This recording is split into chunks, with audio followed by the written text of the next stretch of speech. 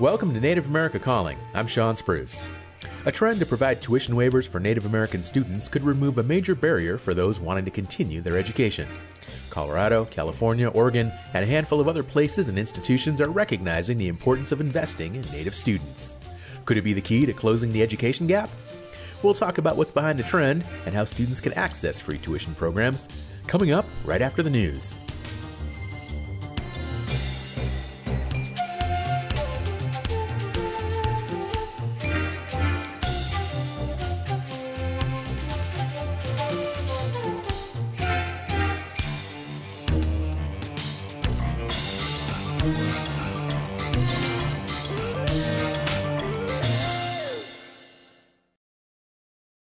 This is National Native News. I'm Megan Kamrick in for Antonia Gonzalez.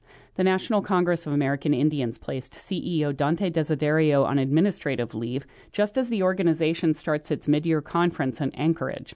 In a written statement, NCAI President Fawn Sharp called the timing of the action inopportune, but says, quote, it's necessary and proper to fulfill governance duties and to abide by NCAI's policies and procedures. The statement declined to provide any additional details. NCAI's conference in Alaska is the organization's first in-person conference in almost 2.5 years. Meanwhile, Indians.com paints a picture of dissatisfaction with NCAI from member tribal leaders and points to an inability to connect with members, slow progress with hiring goals, and continued high staff turnover.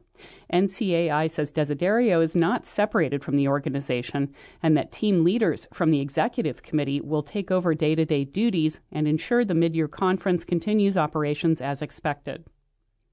In Oklahoma, a Cherokee Nation gaming subsidiary will pay $450 million for a Mississippi casino currently owned by MGM Resorts.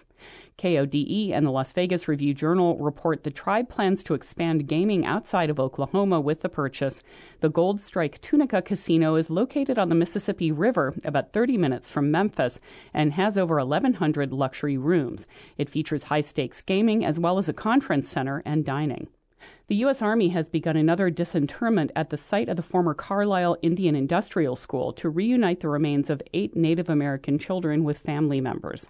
WITF reports the children were from the Washoe, Catawba, Umpqua, Oneida, Ute, and Alaskan Aleut tribes. It's the 5th such disinterment with the remains of 21 Native American children returned to date.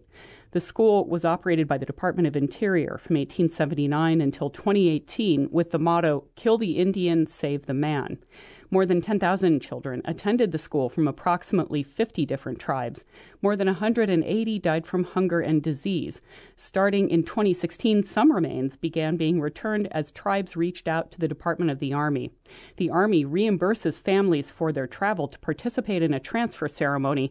It also funds the cost for transport and reinterment.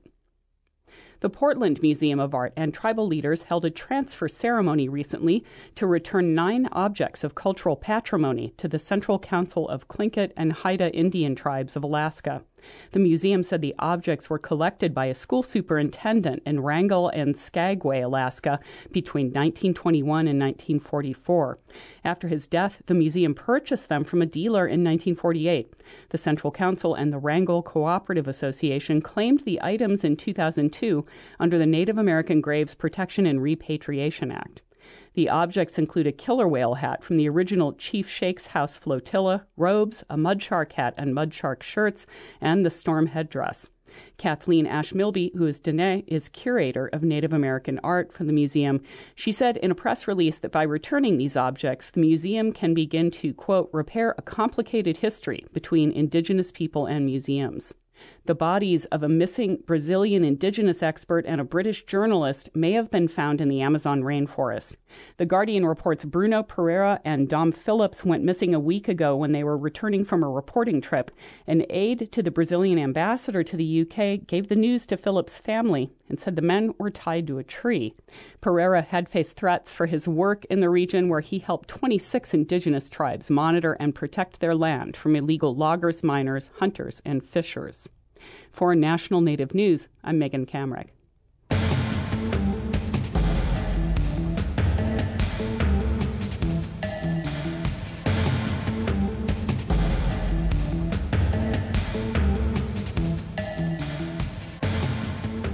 National Native News is produced by Koahnic Broadcast Corporation with funding by the Corporation for Public Broadcasting.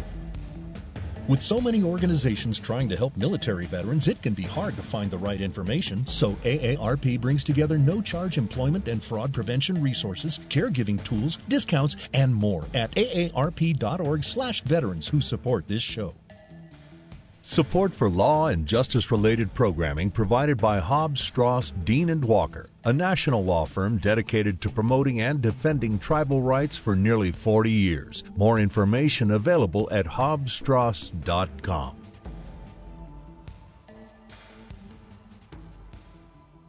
Native Voice One, the Native American Radio Network.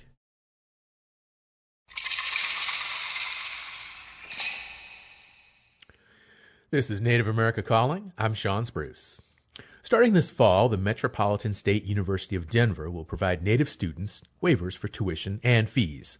The move follows action by the Colorado legislature last fall to offer in-state tuition to Native students enrolled in federally recognized tribes with historical ties to Colorado.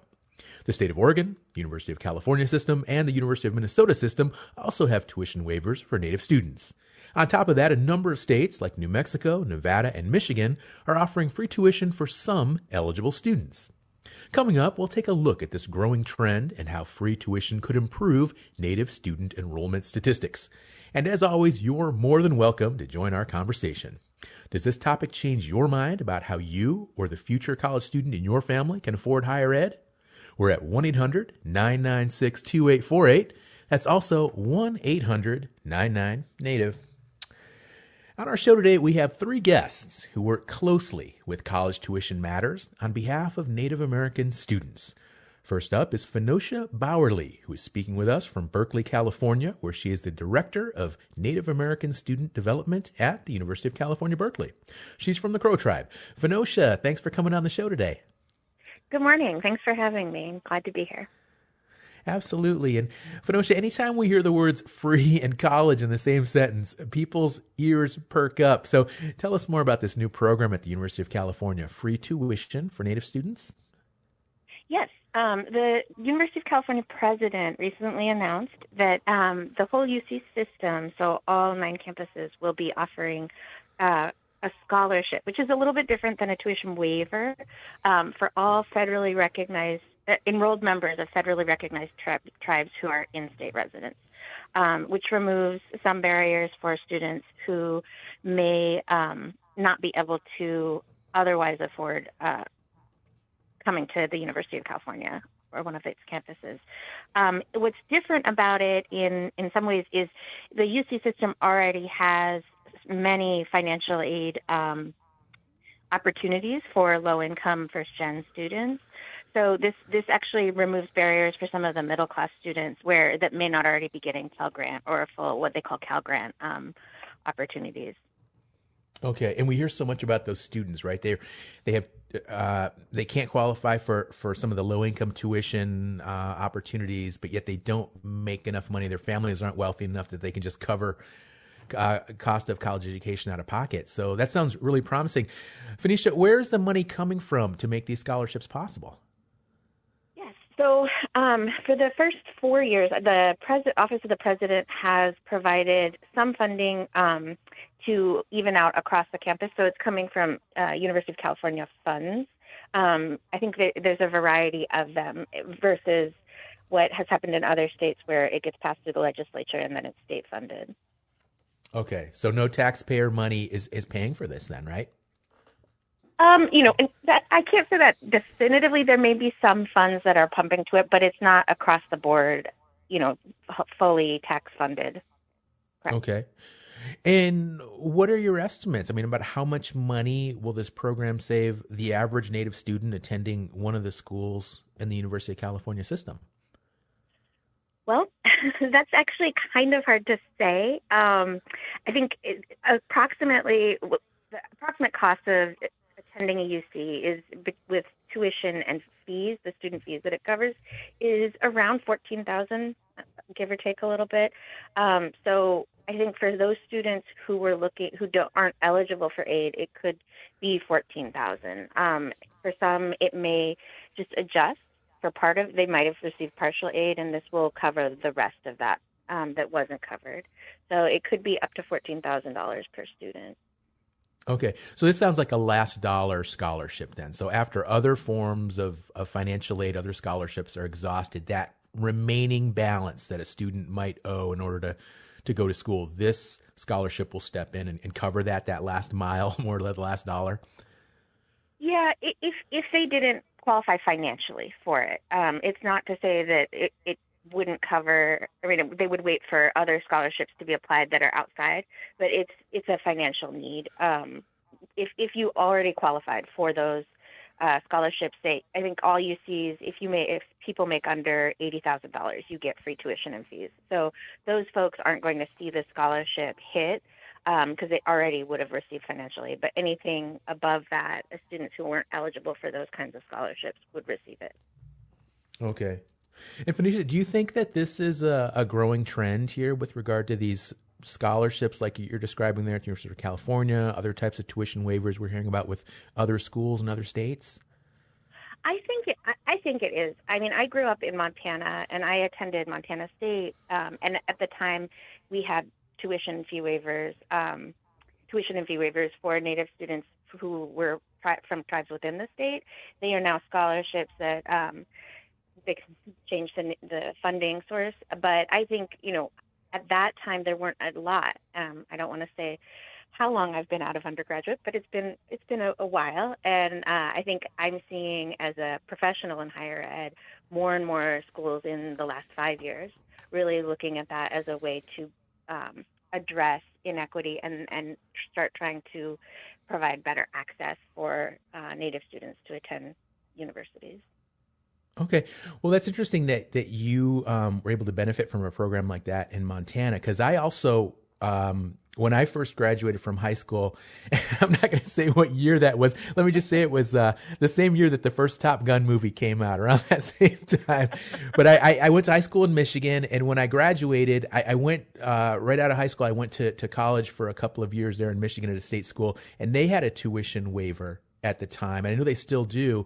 And I think it might have gone away for a few years and it came back. But when I was there, it was there, and I qualified, even though I was not a Michigan native or a Pueblo, but I still qualified. So that some of these programs have been around a while, it seems like. And but it does seem like they're getting more attention now. Why is that? I think it's a variety of reasons. I think that in the last decade, we've seen a broader reach from tribes and tribal sovereignty starting to come into higher ed and institutions trying to understand that. I think depending on what state you're in California, gaming tribes have a lot of political leverage, and that has started to, I think, impact how higher ed looks at who they're serving in our state in particular. I think also in California, Governor Gavin Newsom gave an apology a few years ago for genocide. He didn't say genocide, but for the past treatment of Native American peoples, and established a Truth and Healing Council to look at how to heal and move forward. And I think that's also, something that we're seeing nationally, sort of a greater awareness of history and limited access, et cetera, et cetera. Excuse me. Okay. I think also there's the land back movement has brought attention, to sort of where a lot of these schools are land grant institutions, and the higher ed, the High Country News article that Tristan Atone and Bobby Lee published a few years ago really cast a light on, the funding that was created for these schools from stolen land. Yeah, and that's something that's always really interested me as well, because many of these schools, these universities, many, many years ago, they were built on tribal lands, and when first chartered, they agreed to grant Native students free tuition in some cases, right? Right. Or that they were supposed to support, yes, provide access to, and many didn't. Okay. Yeah, it's really interesting. And I know some of the Ivy Leagues, and I know at one time the University of Michigan, they were sued back in the early 70s because they had one of those land grant agreements of some sort, and they were sued because Native students argued that they were in violation of that. And unfortunately, I don't think they won that lawsuit. But this was, I mean, we're talking going back almost 50 years. So some of these issues have been on the table for a long time. So but anyway, Phoenicia, going back to what's going on there at Berkeley, are you seeing already in the admissions process for the fall, are you seeing more Native students applying there at Berkeley? We are just getting ready to start sort of the fall application push. Students don't have to apply it. The deadline isn't until November. But there's definitely been an increase in interest. I get many calls and emails asking about the process and how the scholarships are applied. So I think we'll see an increase in applications for sure. We're already prepping so that we can monitor, the uptick, if there is one, in applications from Native students. And tell us a little bit more about the Native student population there at Berkeley. Are most of them from California tribes?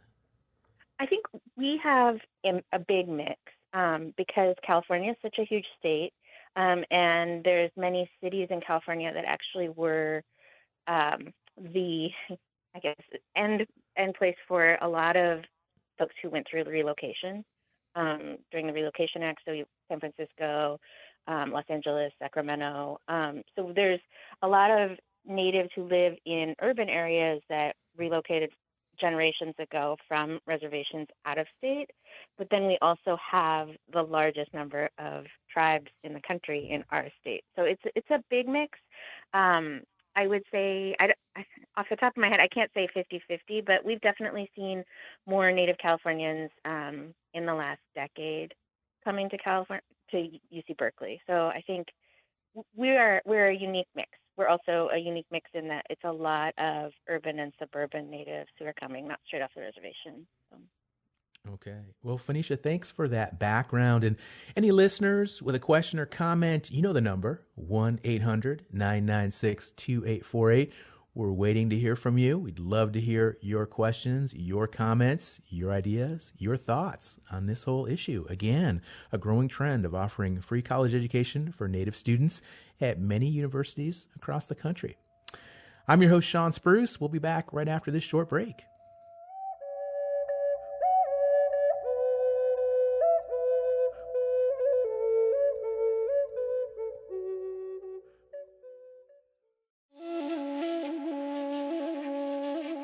Dene composer Raven Chacon already has an impressive body of work and a lifetime of Native arts advocacy.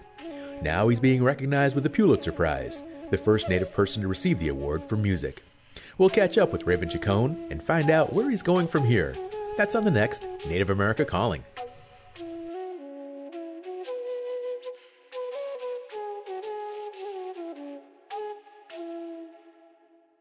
You're listening to Native America Calling. I'm Sean Spruce. Today we're talking about the growing trend of offering a free college education for Native students. Are you taking advantage of tuition waivers at colleges in your state? If so, we'd sure like to hear from you. Join the conversation by calling 1-800-996-2848. It's also 1-800-99-NATIVE. Now joining us also from Berkeley is Joseph Lindsay. He's the Director of Admission and Operation at Berkeley Law. He's Chemehuevi from the Colorado River Indian Tribes. Joseph, thank you for coming on the show as well. Oh, thank you for having me. Well, Joseph, there's also a tuition program for Native students at the Berkeley Law School. Tell us more about it.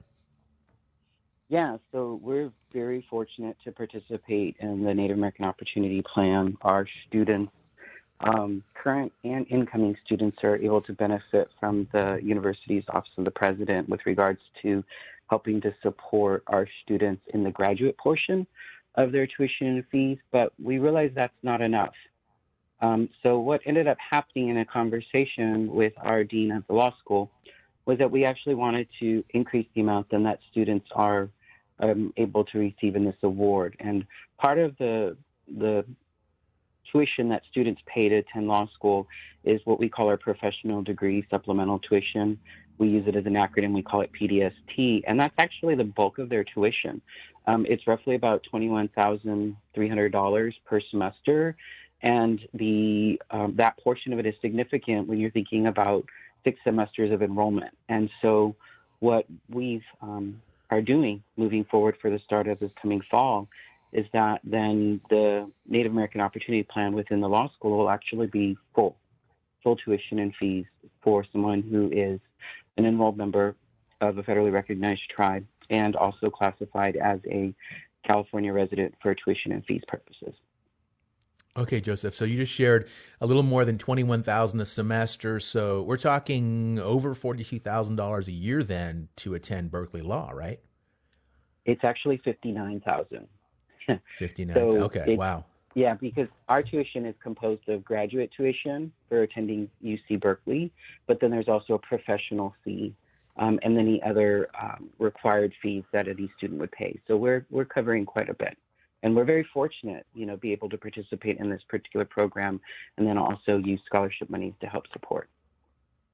Yeah, and that's a big number, but not surprising considering how much more expensive graduate programs tend to be than undergrads, because earlier we heard Phenecia share that it's about $14,000 a year to attend Berkeley undergrad. So, Joseph, do you think you'll see an influx of Native students at Berkeley Law because of the gift aid program? Well, we've actually already seen some interest, of course, through calls, people asking about how this would impact them if they apply within the upcoming, application cycle. But we've been pretty fortunate because we've already seen kind of a resurgence of Native students wanting to attend Berkeley. Within the past 5 years, we've always had Native students attending our program, but we've been very fortunate because of our hires with our faculty member, Seth Davis, for example. We've been able to reform our Native American Law Student Association, what we call NALSA. They were actually able, within a very short amount of time, they hosted the National NALSA Moot Court Competition. And because of a lot of our students and just how we connect with an Indian country, we're seeing more and more students interested through word of mouth. Well, that's great. And Joseph, what about the tribes? They're in California and other parts of the country that have students there in the California system. Are they supportive of these new programs? I would say yes, but the tribes already are extremely supportive of those students that attend the law school. Of course, as you know, many of the tribes either depending on the law school they're attending, they may already have MOUs, agreements with the school to support their students as they're attending the school. And so, of course, this is also a great opportunity to partner with the tribes as well. And what else can we do if they're able to receive this particular award? What else can they help do, and how can we better our relations then with them? Okay. And Joseph, earlier, Phenecia and I were talking about some of these schools all over the country, both public and private, that were built on tribal lands and had these agreements to provide resources or tuition waivers or whatnot for Native students. Do you know how many of those old programs are still around? Have you heard? Well, like you mentioned, the Michigan Indian tuition waiver is one of them. For example, I believe Wisconsin has something similar. But then there's, you're seeing other scholarship opportunities that are coming to play. Several of the ones like Arizona has it mostly based off of the tribes within the state that you can get in-state tuition. But, of course, then it will just depend on the tribe if they border or encroach on the territory there, or the state lines. I'm only aware of a few, but, what I've seen now is more of like some of the gaming tribes awarding scholarships, like Grayton is awarding one for UCLA's law school. Okay. And speaking of Grayton Rancheria, we just had their tribal chair, Greg Saris. He was on our show just a couple of weeks ago. And he mentioned that in addition to the scholarship or the program you just stated, they're also, Grayton is extending, apparently, so this program, like the one we just talked about with Phenecia, that's only federally recognized Native students are eligible for that. And I know that he said that Grayton is stepping up and they're going to cover the cost for students in the University of California system who are Native, but they are from state recognized tribes as opposed to federally recognized tribes. Do you know anything about that? So I believe, and Phenecia can always correct me too, because it's part of the conversation, but there is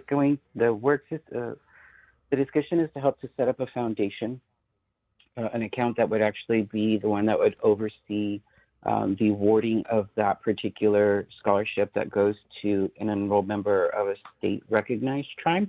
So, and as long as they still meet the conditions of being a California resident for tuition and fees purposes. And so this would then help to benefit Native students within California, for example, and other Native students of other state-recognized tribes that are within the state of California, being able to attend, any of our UC systems, whether they be undergraduate or graduate programs.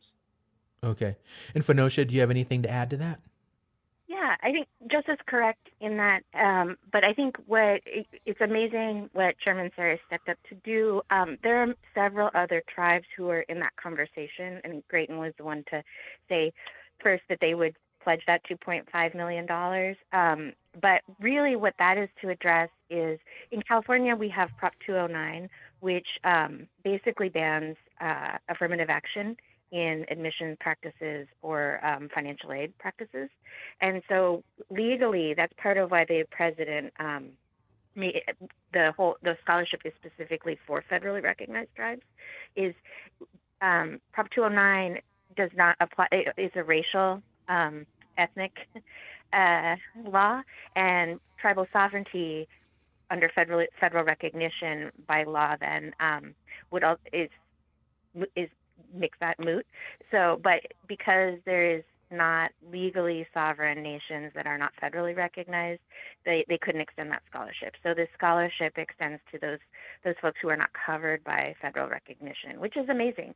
And I think what the president was trying to do in partnering, we can't have legally any kind of say in what how those funds are spent. But if there's leftover, and by the data that they looked at, there likely will be, at least in this first year, leftover funds, because the number of students who are members of California Indian tribes who are not federally recognized is pretty low, that those funds may actually be able to be applied by other students already getting the funds, say, for professional fees, because Berkeley Law is the first school that is going above the basic tuition.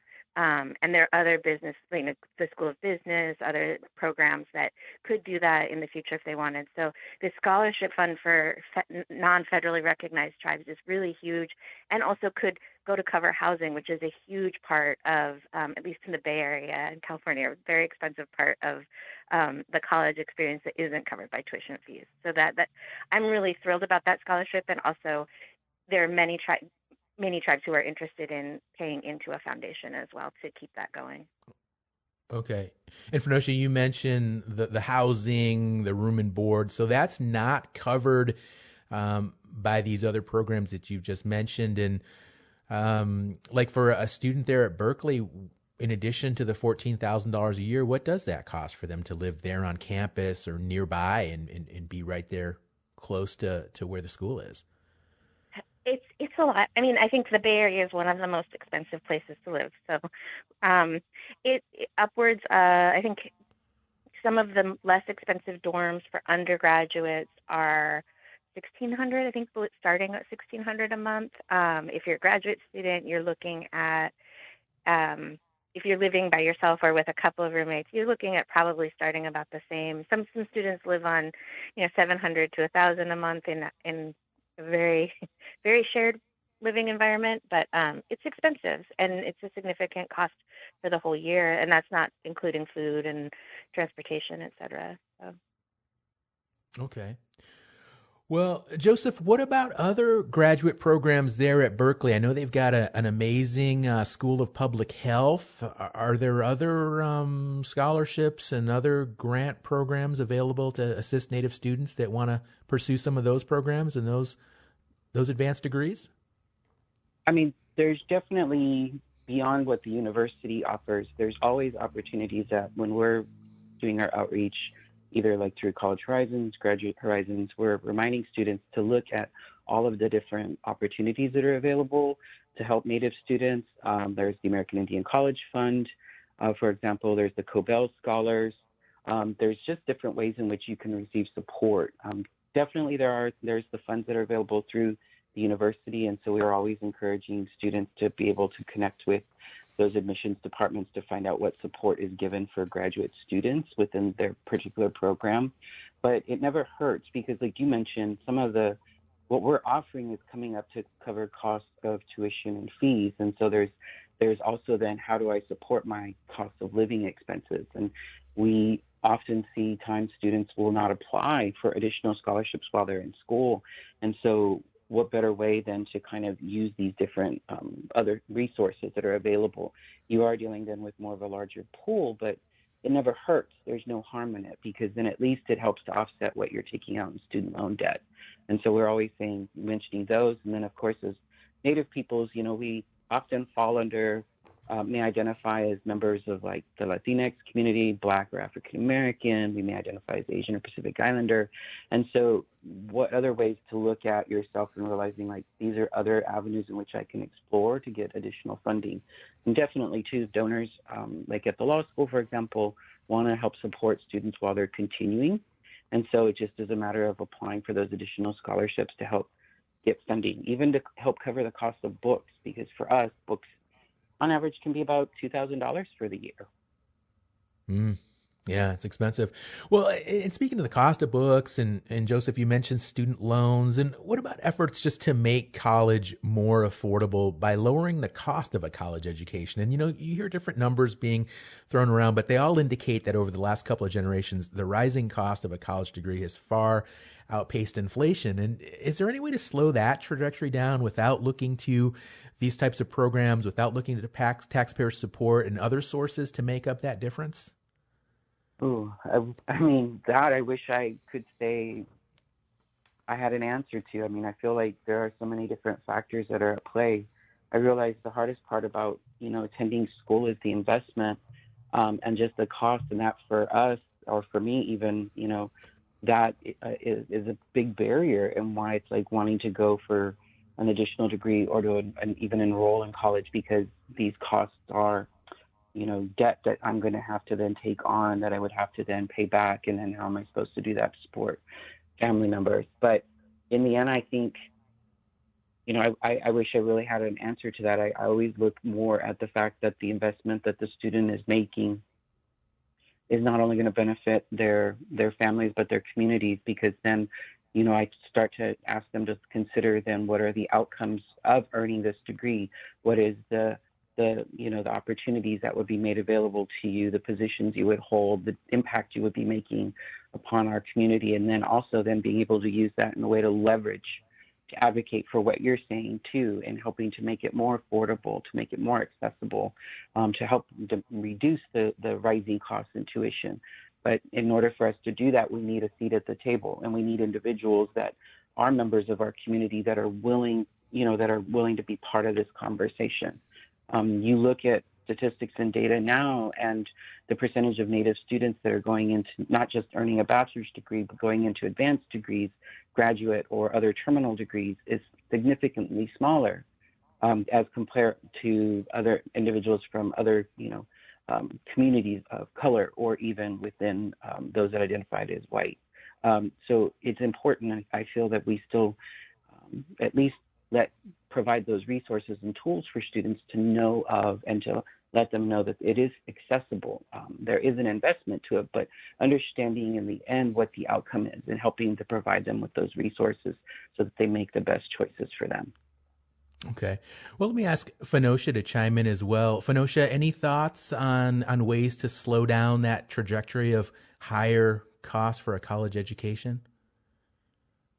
Yeah, I mean, I think what we've been talking about, all the schools that you've noted, or not maybe all of them, but the majority of them are state schools, where the funding does come from the state, which is taxpayer money generally.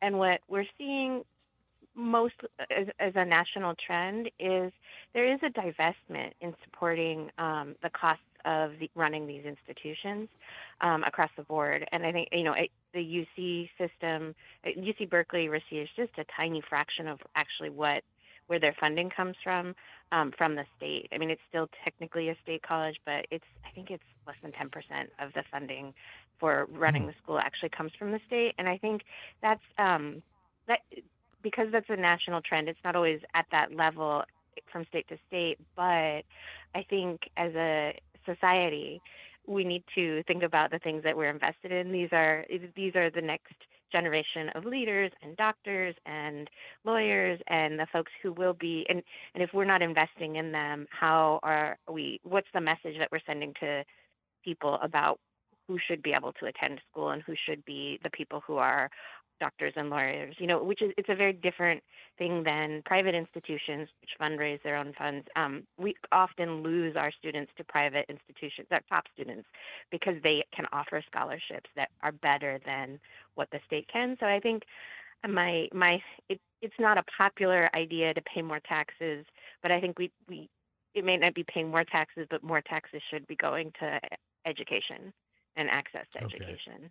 Okay. And one thing I think it's fair to point out, and I'm glad you mentioned the state versus private university dynamic, because in all fairness, when people read those statistics about the runaway cost of a college degree, oftentimes that increase is coming more from the private schools as opposed to the state schools, which I don't think people necessarily think about when they first see these numbers. Oh, it's so far outpaced inflation. But we're going to talk more about this issue when we come back from this break. If you have a question or comment, give us a call, 1-800-996-2848. We'll be right back. My name is Assad. When I was 19, my mom was diagnosed with colorectal cancer because she smoked. My tip is, find things to be thankful for. I'm thankful she quit smoking. I'm thankful for the nurses who taught me how to check her IV and to manage her medication. And I'm thankful for every day we have together, because nothing is guaranteed, especially for us. The people you love are worth quitting for. You can quit. For free help, call 1-800-QUIT-NOW. A message from the Centers for Disease Control and Prevention. Welcome back to Native America Calling. I'm your host, Sean Spruce. Can free tuition close the higher education gap for Native students? Several states and some individual institutions are working to find out by offering tuition waivers. Still time to let us know what you think about the opportunity. We're at 1-800-996-2848, 1-800-996-2848. Let's bring our third guest into the conversation now. Joining us from the Fond du Lac Reservation in Minnesota is Karen Diver. She's the senior advisor to the president for Native American Affairs at the University of Minnesota, and she's a member of the Fond du Lac Band of Lake Superior, Chippewa. Karen, you've been a guest on NAC before. Welcome back. Thank you so much.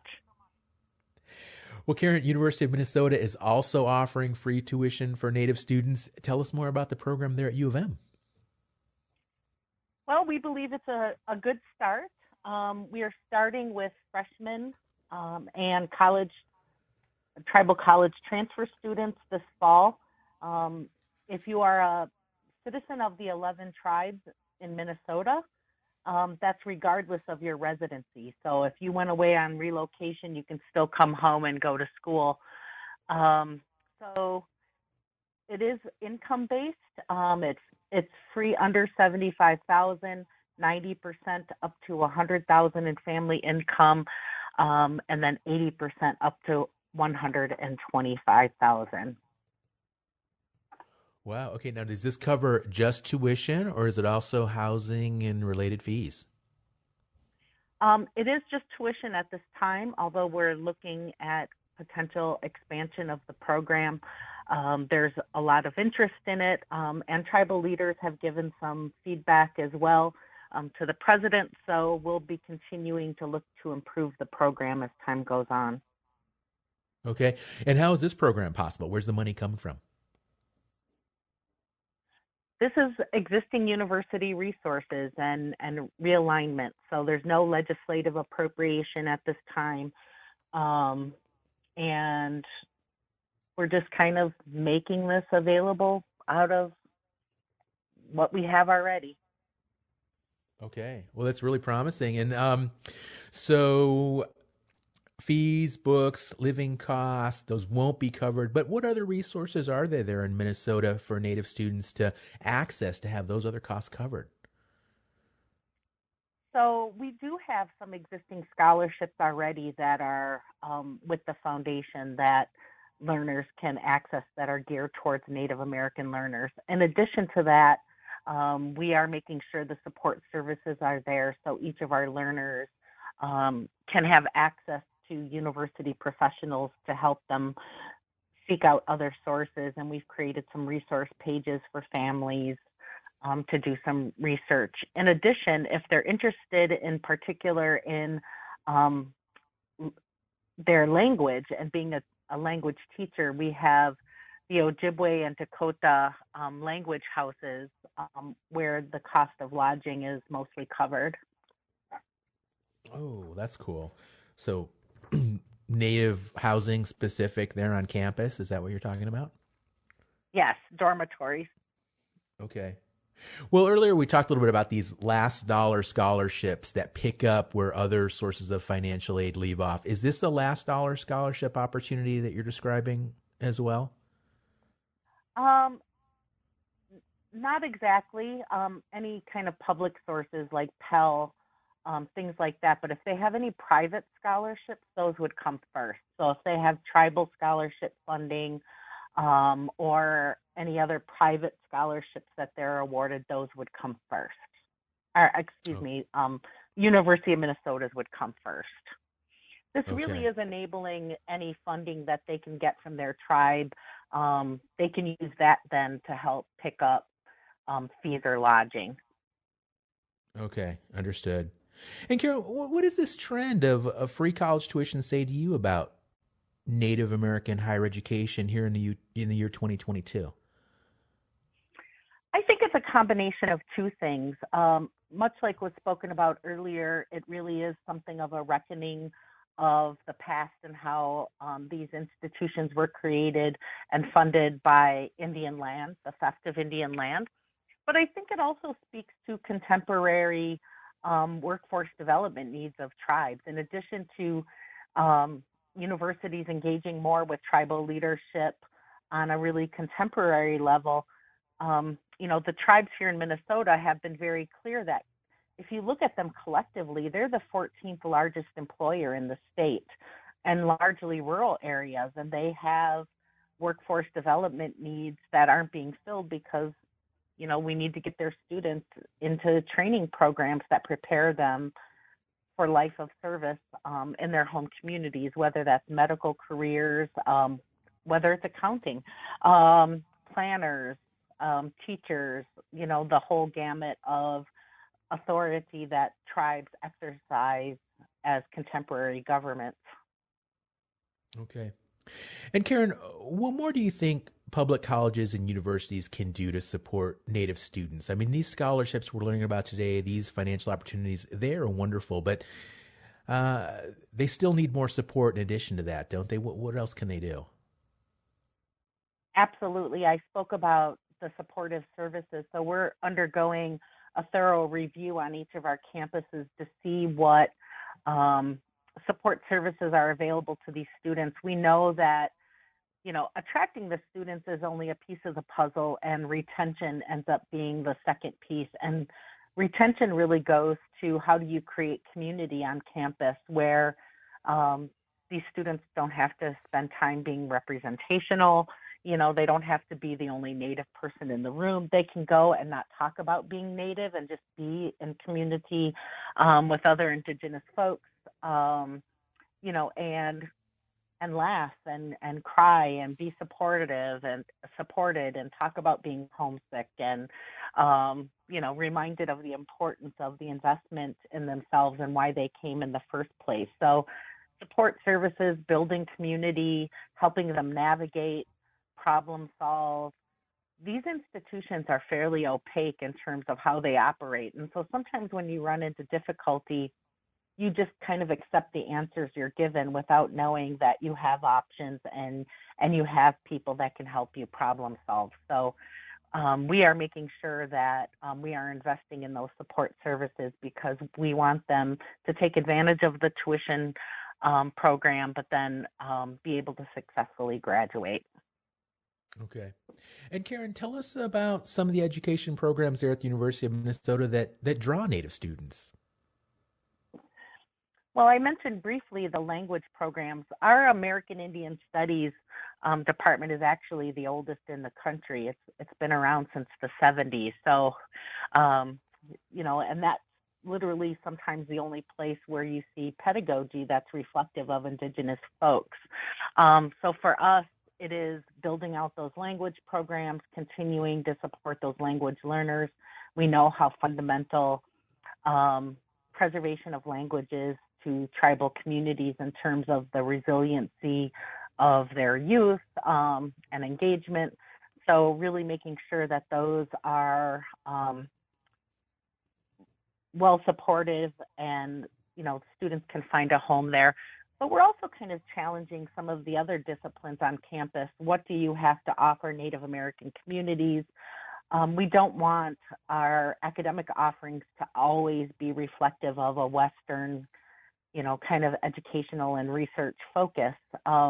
You know, traditional ecological knowledge, for example, is another area that's getting more attention from Western-based scientists as being valid and useful in this time of climate change. But what other fields can we put those types of focuses on? One of the ones we do really well with, particularly on the University of Minnesota Duluth campus, is around healthcare careers and Indigenous physicians, especially family practice physicians, and having some robust offerings around the unique needs of Native Americans in healthcare. So, you know, continuing to build out some of those academic offerings where students can see themselves, see the relevance of these educations to them and their home communities and their families. So that's the next piece of the puzzle, is how do we make these institutions truly reflective of everyone, including Indigenous peoples. Okay. And Karen, right now in academia, there's so much debate about the importance of STEM and should students prioritize degrees in STEM fields as opposed to liberal arts. And I'm curious there for Native students at the University of Minnesota, do they have equal opportunities in terms of some of these programs, regardless of whether they choose a STEM degree or a non-STEM degree? I think we're moving towards that with some really key steps. One of the things we did is we got rid of the ACT and the SAT as a criteria for admissions. We know that standardized testing is one of the barriers to students that aren't white, frankly. You know, so that's, if they have that interest, you know, they don't have to worry about, you know, bias in testing for admissions. And then once they get in the door, we can help them if they need it in terms of success. I think a lot more institutions are also looking at bridging programs and reaching into high school so that you can make sure, especially for STEM careers, that your math skills are where they need to be as you come into higher ed, and that there aren't any other barriers. You know, we really need to be honest. K-12 Indigenous schools, Native schools, whether they're run by the tribe or whether you know, they're mainstream school districts where there's high numbers of Native students, because we fund K-12 based on property taxes. You know, a lot of our kids are coming from educational institutions that are underfunded in the K-12 system. So sometimes you need to do some of that remedial work in order to provide equal opportunities to these learners. Okay, Karen, and thinking more about academic performance, you mentioned, you know, some of these standardized tests and whatnot. For this program here at the University of Minnesota, are Native students required to maintain a specific GPA to be eligible each semester? They have to have adequate academic standing, which is basically a C average. Okay. Phenosha, how about there at the University of California? Is there an academic requirement? No, there's no academic requirement initially. I mean, I think you have to make good academic standing. They'd have to be able to continue to go to school. You have to maintain a certain academic standing, but not to receive scholarship. Okay, all right. And Karen, the number of college students is down, depending on what statistics you read, about 5% since the beginning of the pandemic. And there at the University of Minnesota, are you seeing the enrollment figures for Native students? Are they aligned with that national average of about 5%? Are there less Native kids going to school right now? We did see a drop during the pandemic in Native learners. We saw a drop in all learners during the pandemic. Some of that had to do with, the restrictions on international students in particular, but actually all demographics saw a drop. Since the announcement of the tuition program, we did see a 16% increase in Native enrollments, confirmed enrollments for the Twin Cities campus, and our University of Minnesota Morris campus saw about a 25% increase. So we're hopeful with the increased incentive in terms of the tuition program that we can get those numbers back up. Okay. And Karen, earlier we discussed a little bit of information regarding, the different costs between public universities and colleges versus private. And like I mentioned before a break, we're seeing a big increase. College tuition costs are up across the board, but we're seeing a really dramatic spike with regard to the private schools. So you're there at a public university, University of Minnesota. What's your thought on that? If a young Native person comes in and, they're really interested in a private school, but it's just going to cost them a whole lot more to go to a school like that. What do you tell a student? I would say if you are, depending on where you are as an individual student, make institutions compete for you. If you are sitting well academically, there is no reason why you can't tell a private institution or a public institution for that matter, what is the best you can offer me? What else is available? Many times they have advantageous programs that really help with your experience, whether it's leadership programs or those that are combined with internships, or paid positions. Make them work to have you there. Okay, I like that. Make them compete for you, and you shared a few tips on that. And what about can a young Native student just call an admissions director and say, hey, you know what? I'm a Native student and I want to go to your Ivy League school or your elite private university. And what are you going to do to help me make that happen? Can that work? Yes, it can. Yes, it absolutely can. And there are some very good institutions, whether they're Ivy League or not. But, the Ivies have, Dartmouth has a program for Native American students. There's a pretty robust program at Harvard as well, but also these public institutions where you can be closer to home.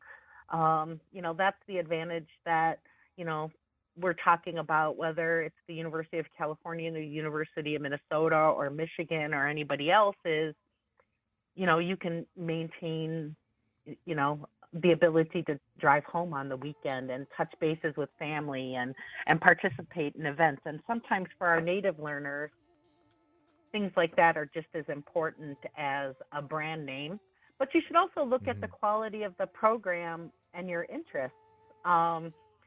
Each of us in these public institutions have strengths in terms of their academic offerings, and they should pay attention to that as well. It will help them later with their job searches.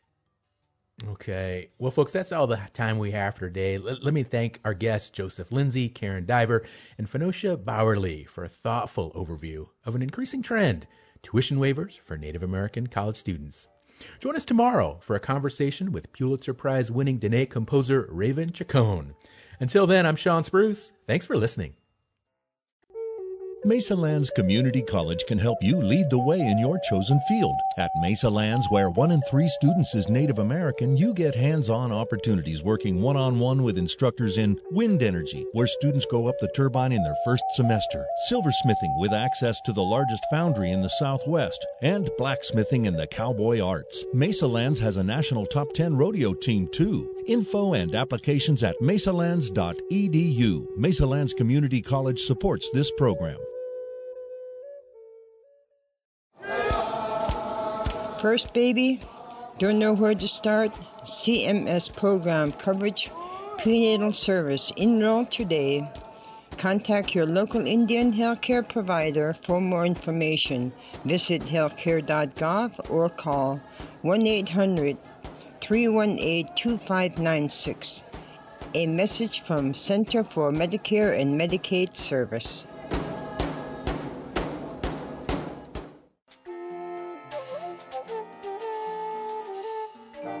Native America Calling is produced in the Annenberg National Native Voice Studios in Albuquerque, New Mexico by Koahnic Broadcast Corporation, a Native nonprofit media organization.